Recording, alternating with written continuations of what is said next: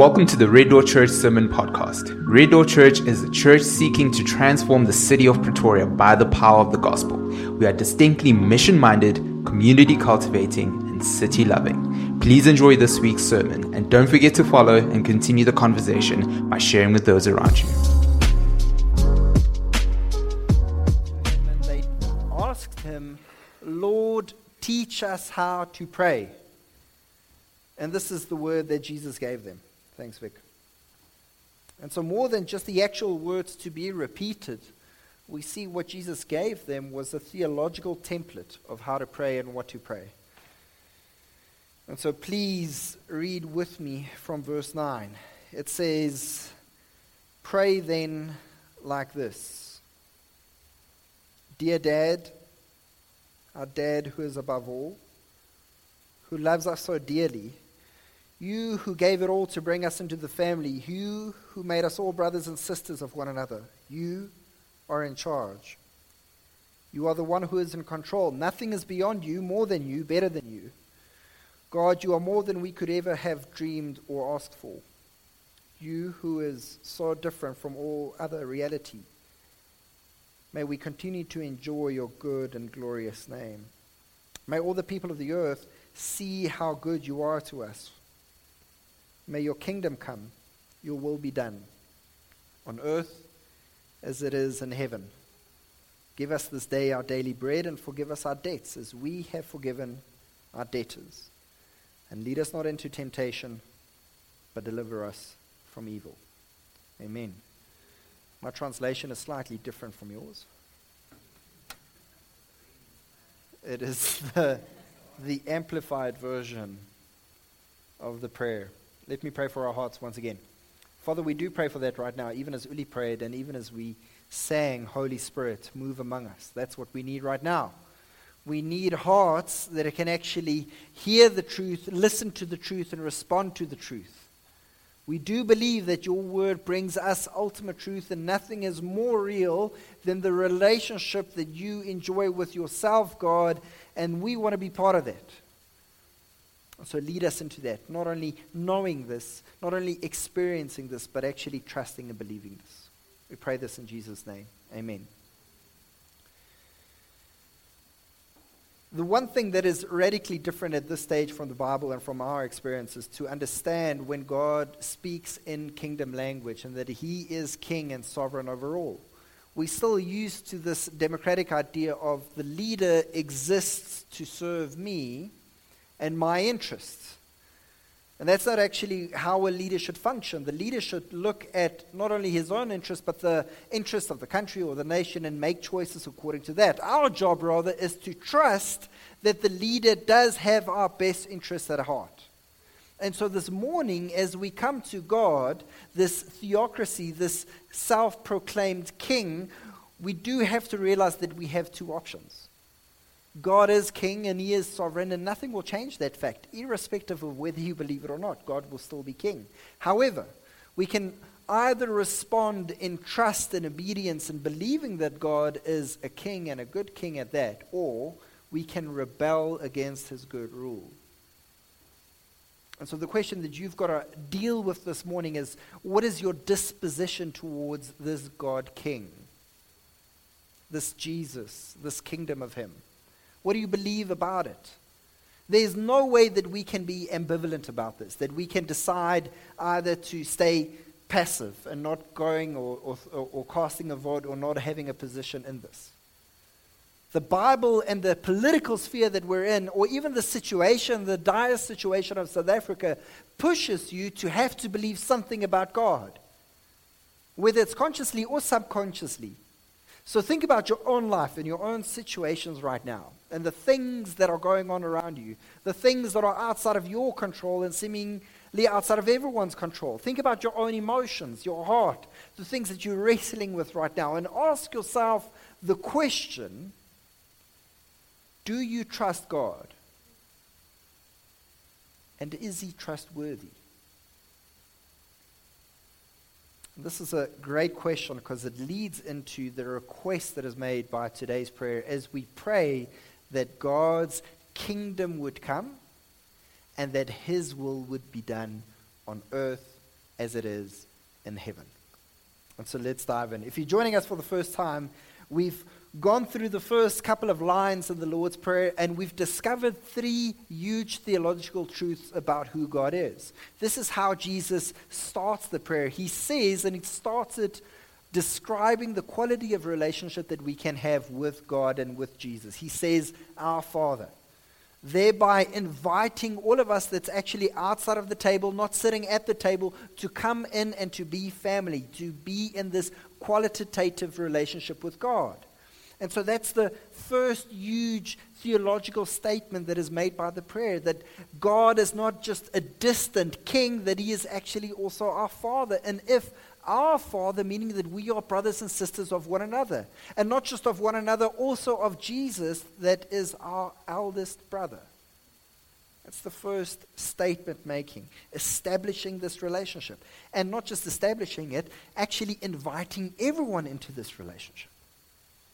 Everyone is invited to pray this prayer. Everyone is invited to respond and love God in this particular way. Secondly, the second theological truth is we've seen God's authority and sovereignty. By the description, he is in heaven. And as we described and we'll once again see today, this isn't just a locality description, a geographical description of where God's at.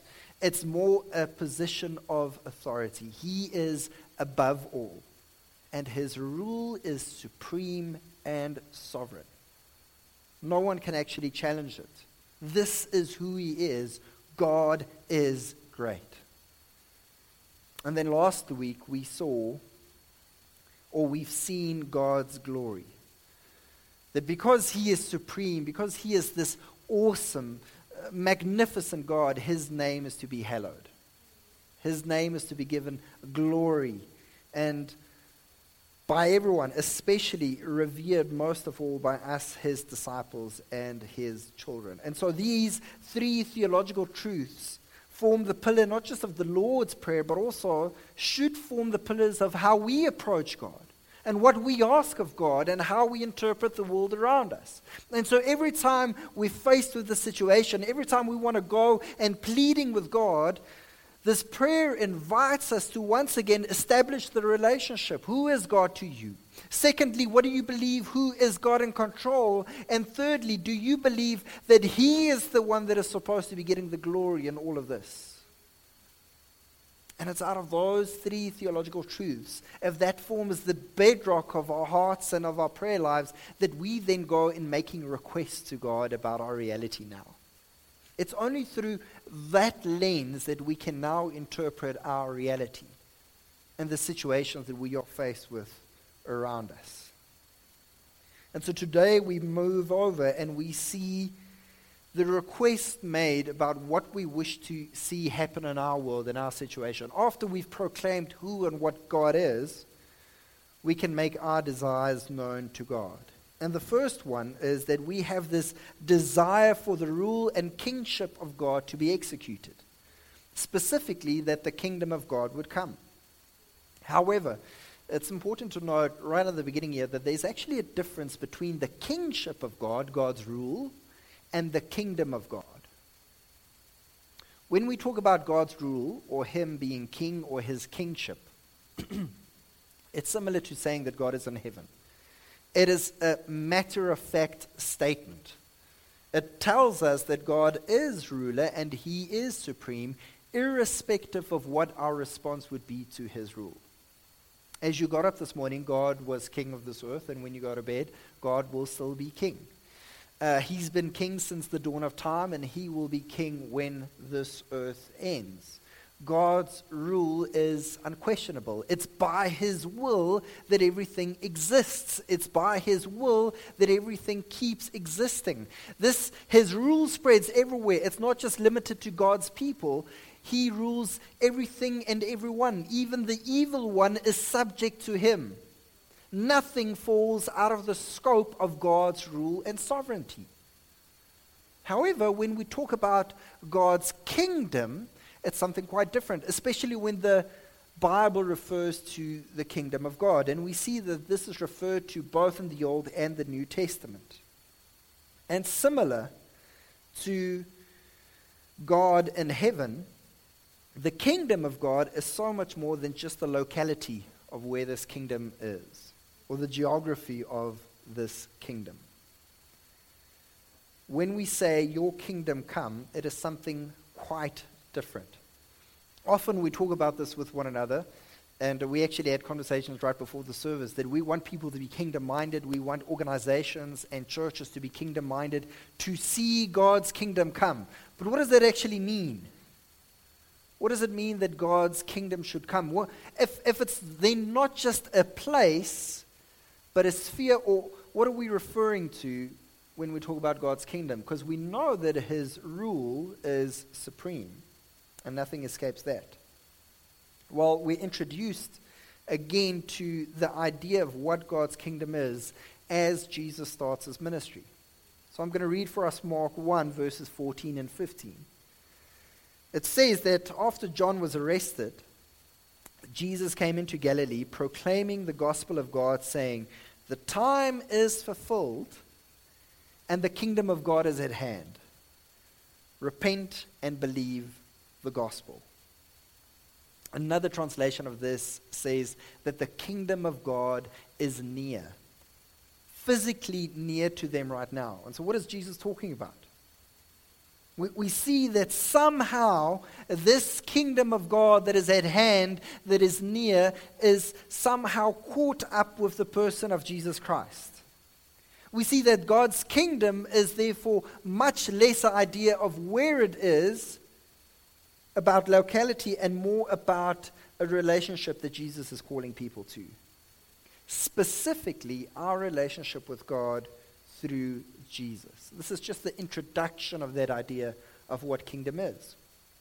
Jesus returns later to this idea as well in John 3, when one of the leaders, one of the Pharisees, actually comes to Jesus and asks him about this message that Jesus is preaching about this kingdom of God and what that means and how actually one then gets close to God. And he says the following, John 3, "There was a man of the Pharisees named Nicodemus, a ruler of the Jews. And this man came to Jesus by night and said to him, 'Rabbi, we know that you are a teacher from God, for no one can do these signs that you do unless God is with him.' And Jesus answered him, 'Truly, truly, I say to you, unless one is born again, he cannot see the kingdom of God.' Nicodemus said to him, How can a man be born when he is old? Can he enter a second time into his mother's womb and be born?' And Jesus answered, 'Truly, truly, I say to you, unless one is born of water and the Spirit, he cannot enter the kingdom of God.'" And here we start understanding what God is inviting us to and what God is inviting us in. Even though his rule is supreme, we do see that not everyone is yet part of the kingdom of God.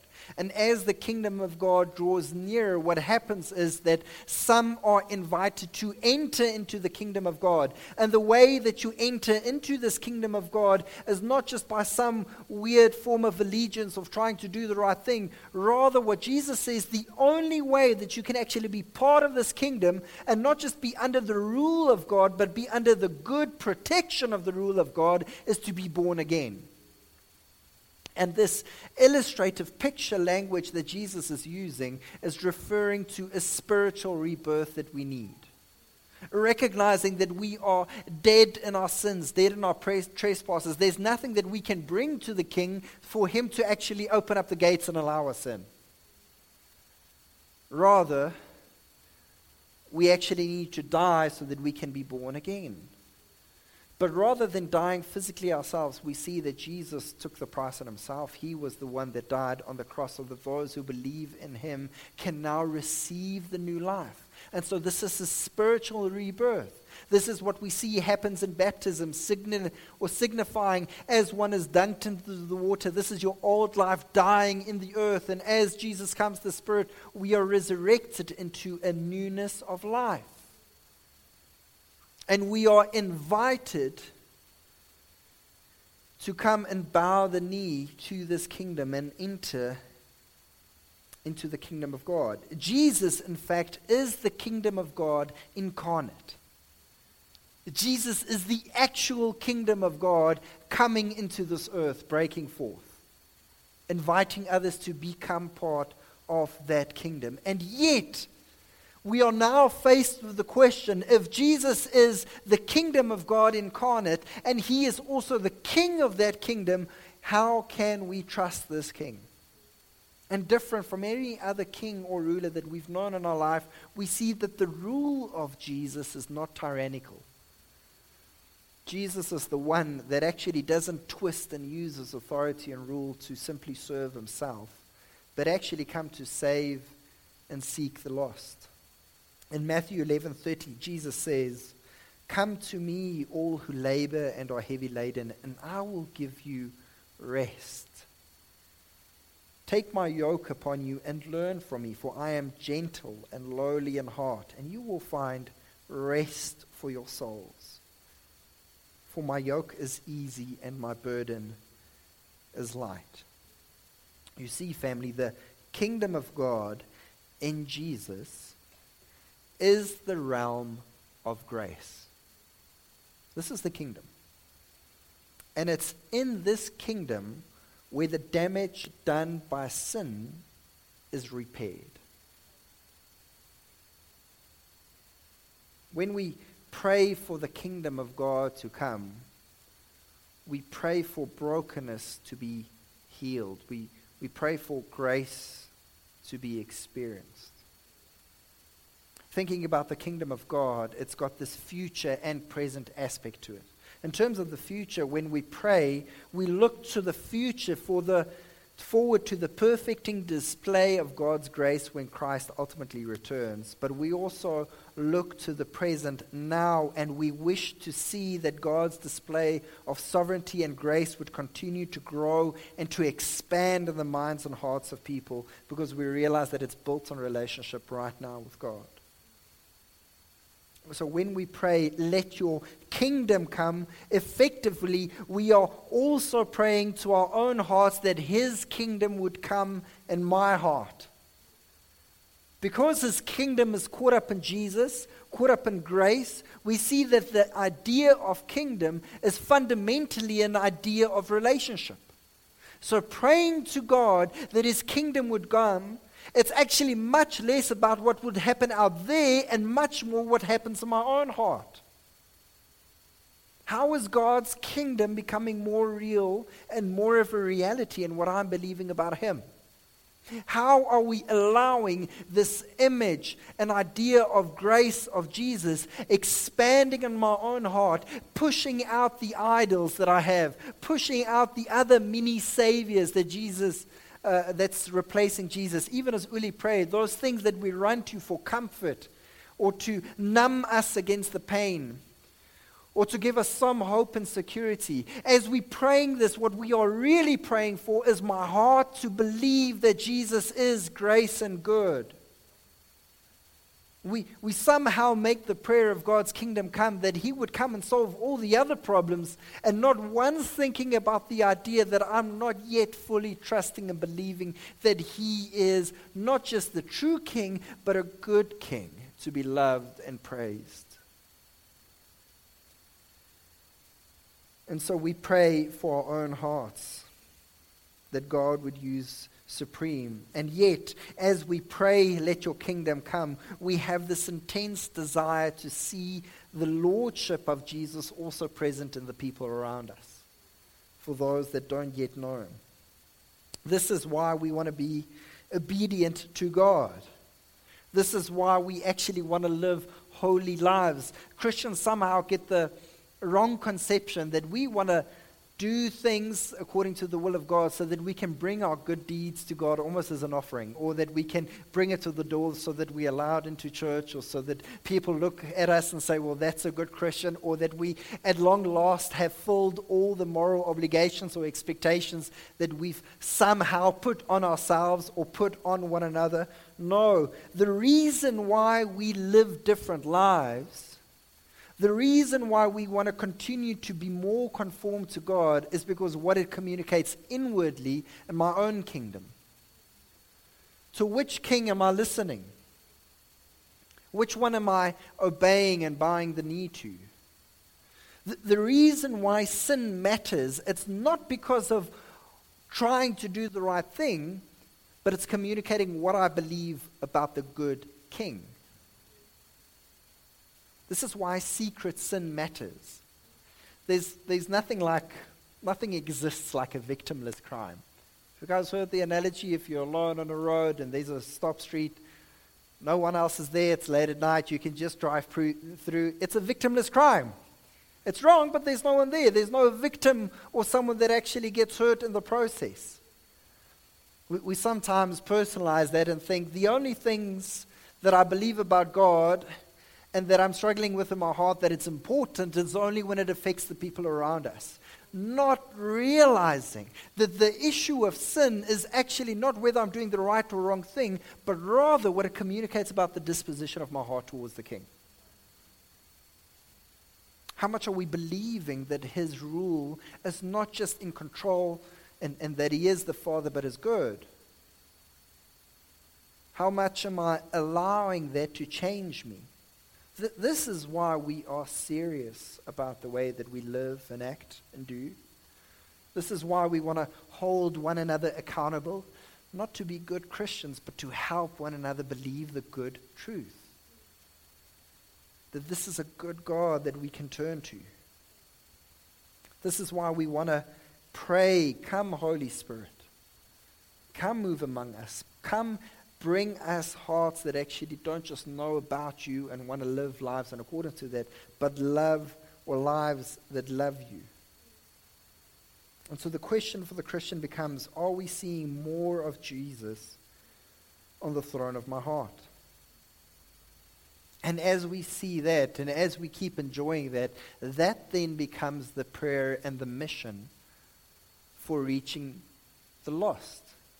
Even as we think about missions, as we think about evangelizing those around us, we have to ask the question, what are we evangelizing people with?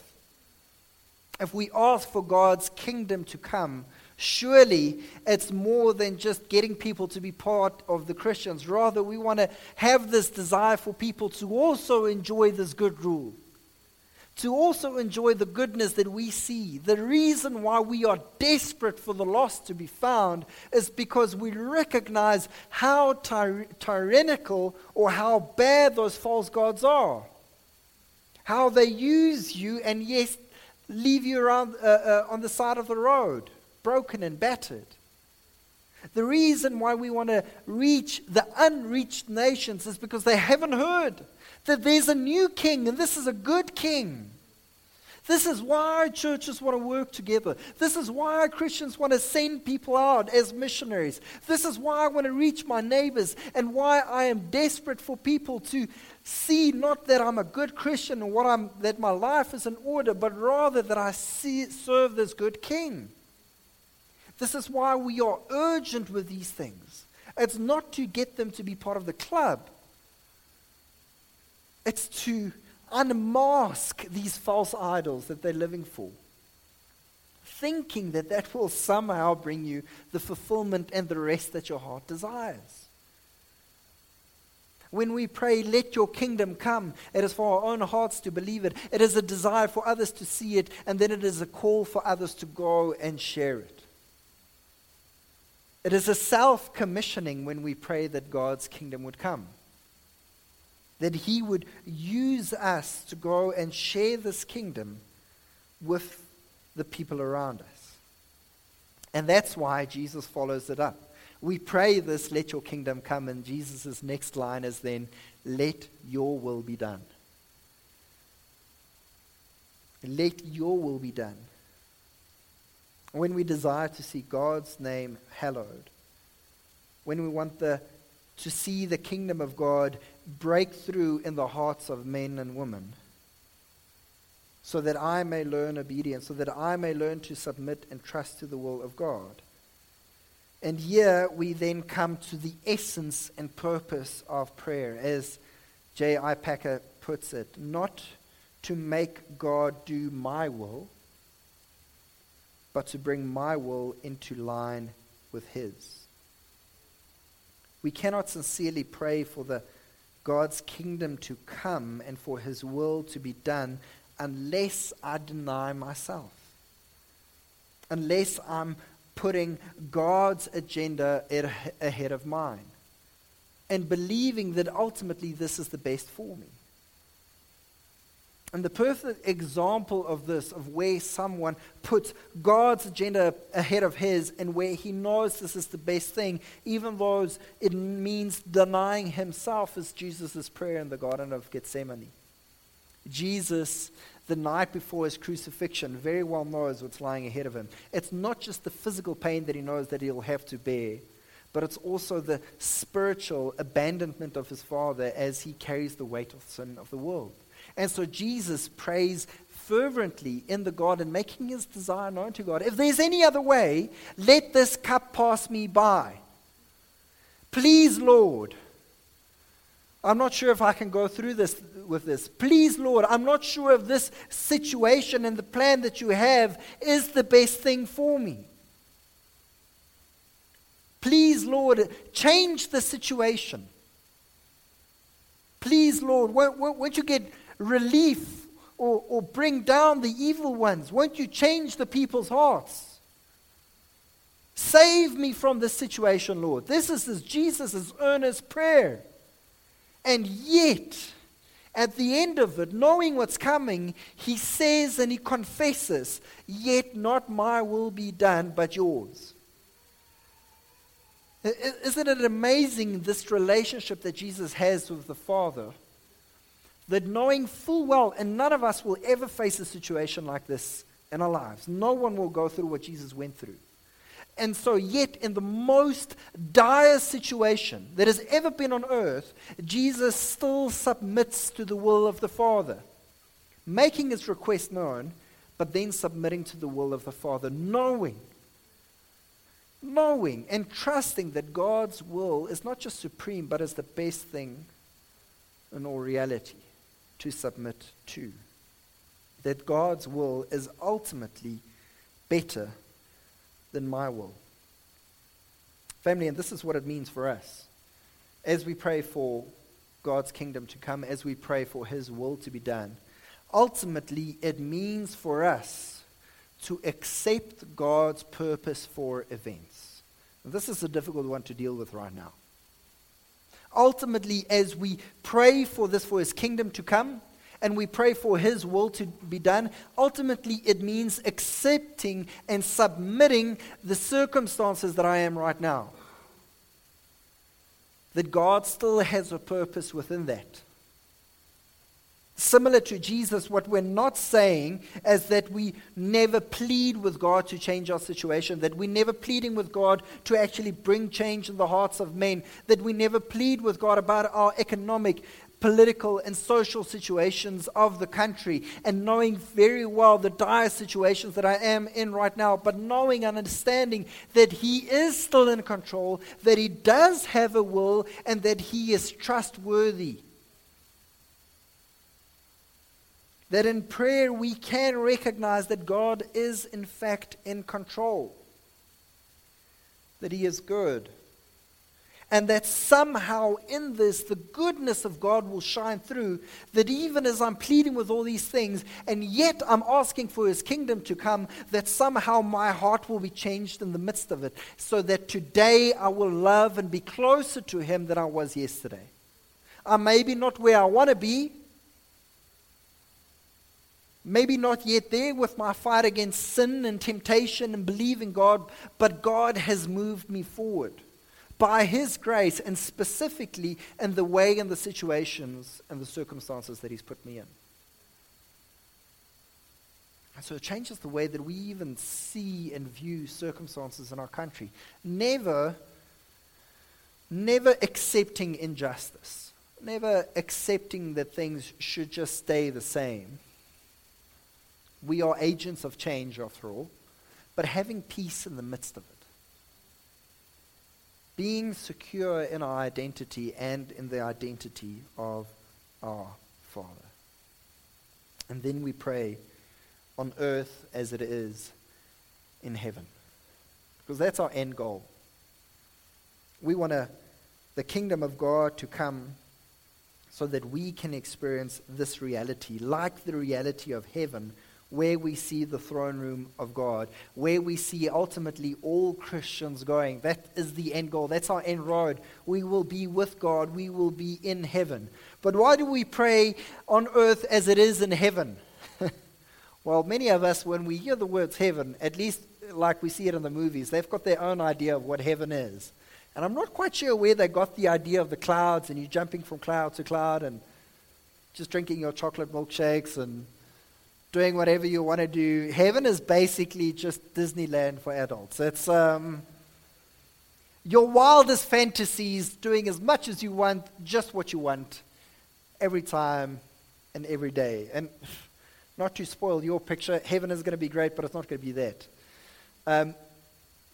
Listen to the illustrations or the analogies that the Bible uses when it talks about heaven. It talks about a banquet. That's why we eat a lot at Red Door. But it talks about enjoying a feast together. It talks about it being a wedding where we are the bride and Jesus is the bridegroom, and there's going to be this festival and there's going to be this celebration. It talks about it being a city, meaning people are actually living close proximity with one another.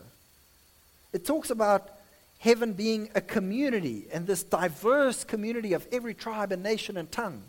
It talks about it being this congregational worshiping event where we see God and everyone then together worshiping and praising God. And so what we're seeing, actually what heaven is and what it's about the perfecting of all relationships. And this is true even when we're not there. We see that the perfect relationship is within the Trinity. God the Father, God the Son, and God the Spirit, in perfect relationship with one another, and now inviting others into that. As we are perfected, now suddenly we have this perfect relationship with Him, and we see that the relationship with one another is repaired. And even as we enjoy the perfect relationship with one another, we see that the relationship with us in creation is repaired in the city. And so, more than anything, we can talk about practically what it looked like and what we're going to do and where we're going to farm and what we're going to do. But what heaven ultimately is about the perfective or the perfecting of relationships. And so when we ask on earth as it is in heaven, what we are asking is for the repairing of relationships. Grace to be extended all the more in the brokenness that we're seeing in this world. What we are praying for is that this kingdom, we would taste more of that reality, that we will ultimately one day enjoy full time. So I'm sorry, family. You've been added to this family now and forever. Even though we don't always want to spend time with one another, if you do want to taste a little bit of heaven, it's actually fixing what's going on right here. It's actually seeing how in miscommunications and in the brokenness of relationship, we can see how the gospel repairs relationships. If we pray for on earth as it is in heaven, we'll see that the gospel comes and it repairs family relationships. It repairs relationships between people that have experienced and grown up in racist and xenophobic environments, suddenly experiencing that there is something different. It repairs relationships, how we see different genders. It repairs relationships and how we see ourselves and our own individuality. It repairs relationships between us and even creation. And we are those agents of grace. And so the more we pray this, two things will ultimately start happening in our hearts.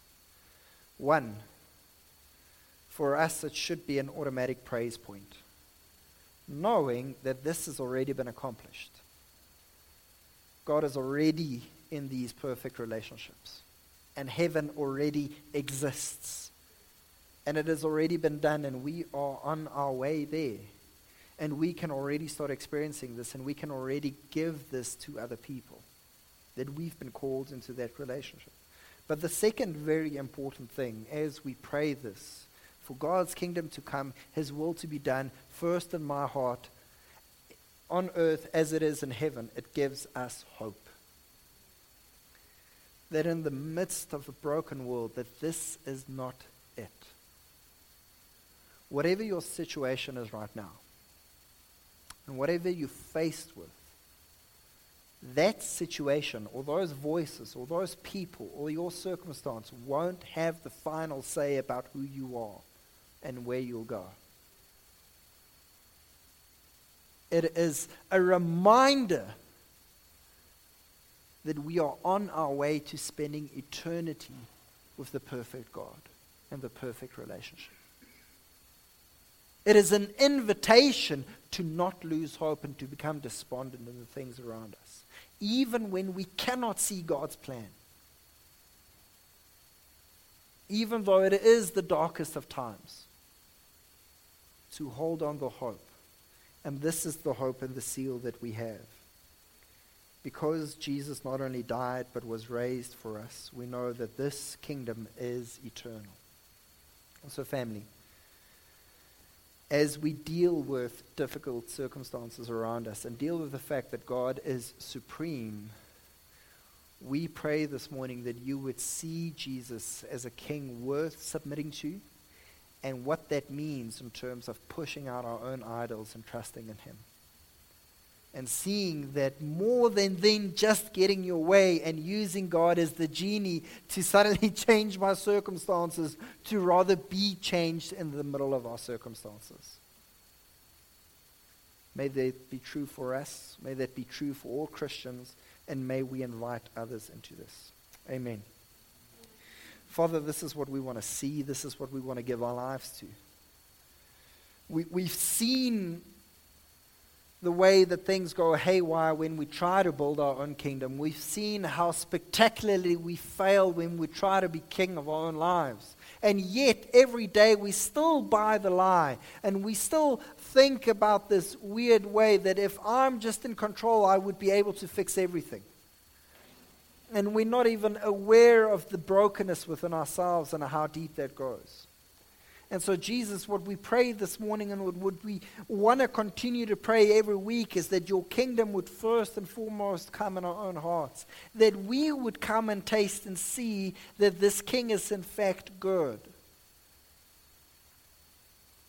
Father, ultimately what we're praying for us is that we would be people of joy and peace, seeing that this king invites us into this perfect relationship. Father, we pray that this way of thinking, even as Uli prayed this before, would counteract the poison of the idols of our lives that make us so discontent and depressed. Even though we are despondent about the world around us, even though we are depressed, and even though we are filled with anxiety, Father, I pray that in the midst of that we would still be people of hope. Not unrealistic, but knowing that the heaven is more of a reality than this one because of the relationship that we have with you. We thank you that we can pray these things and ask these things because you are a good Father. Amen.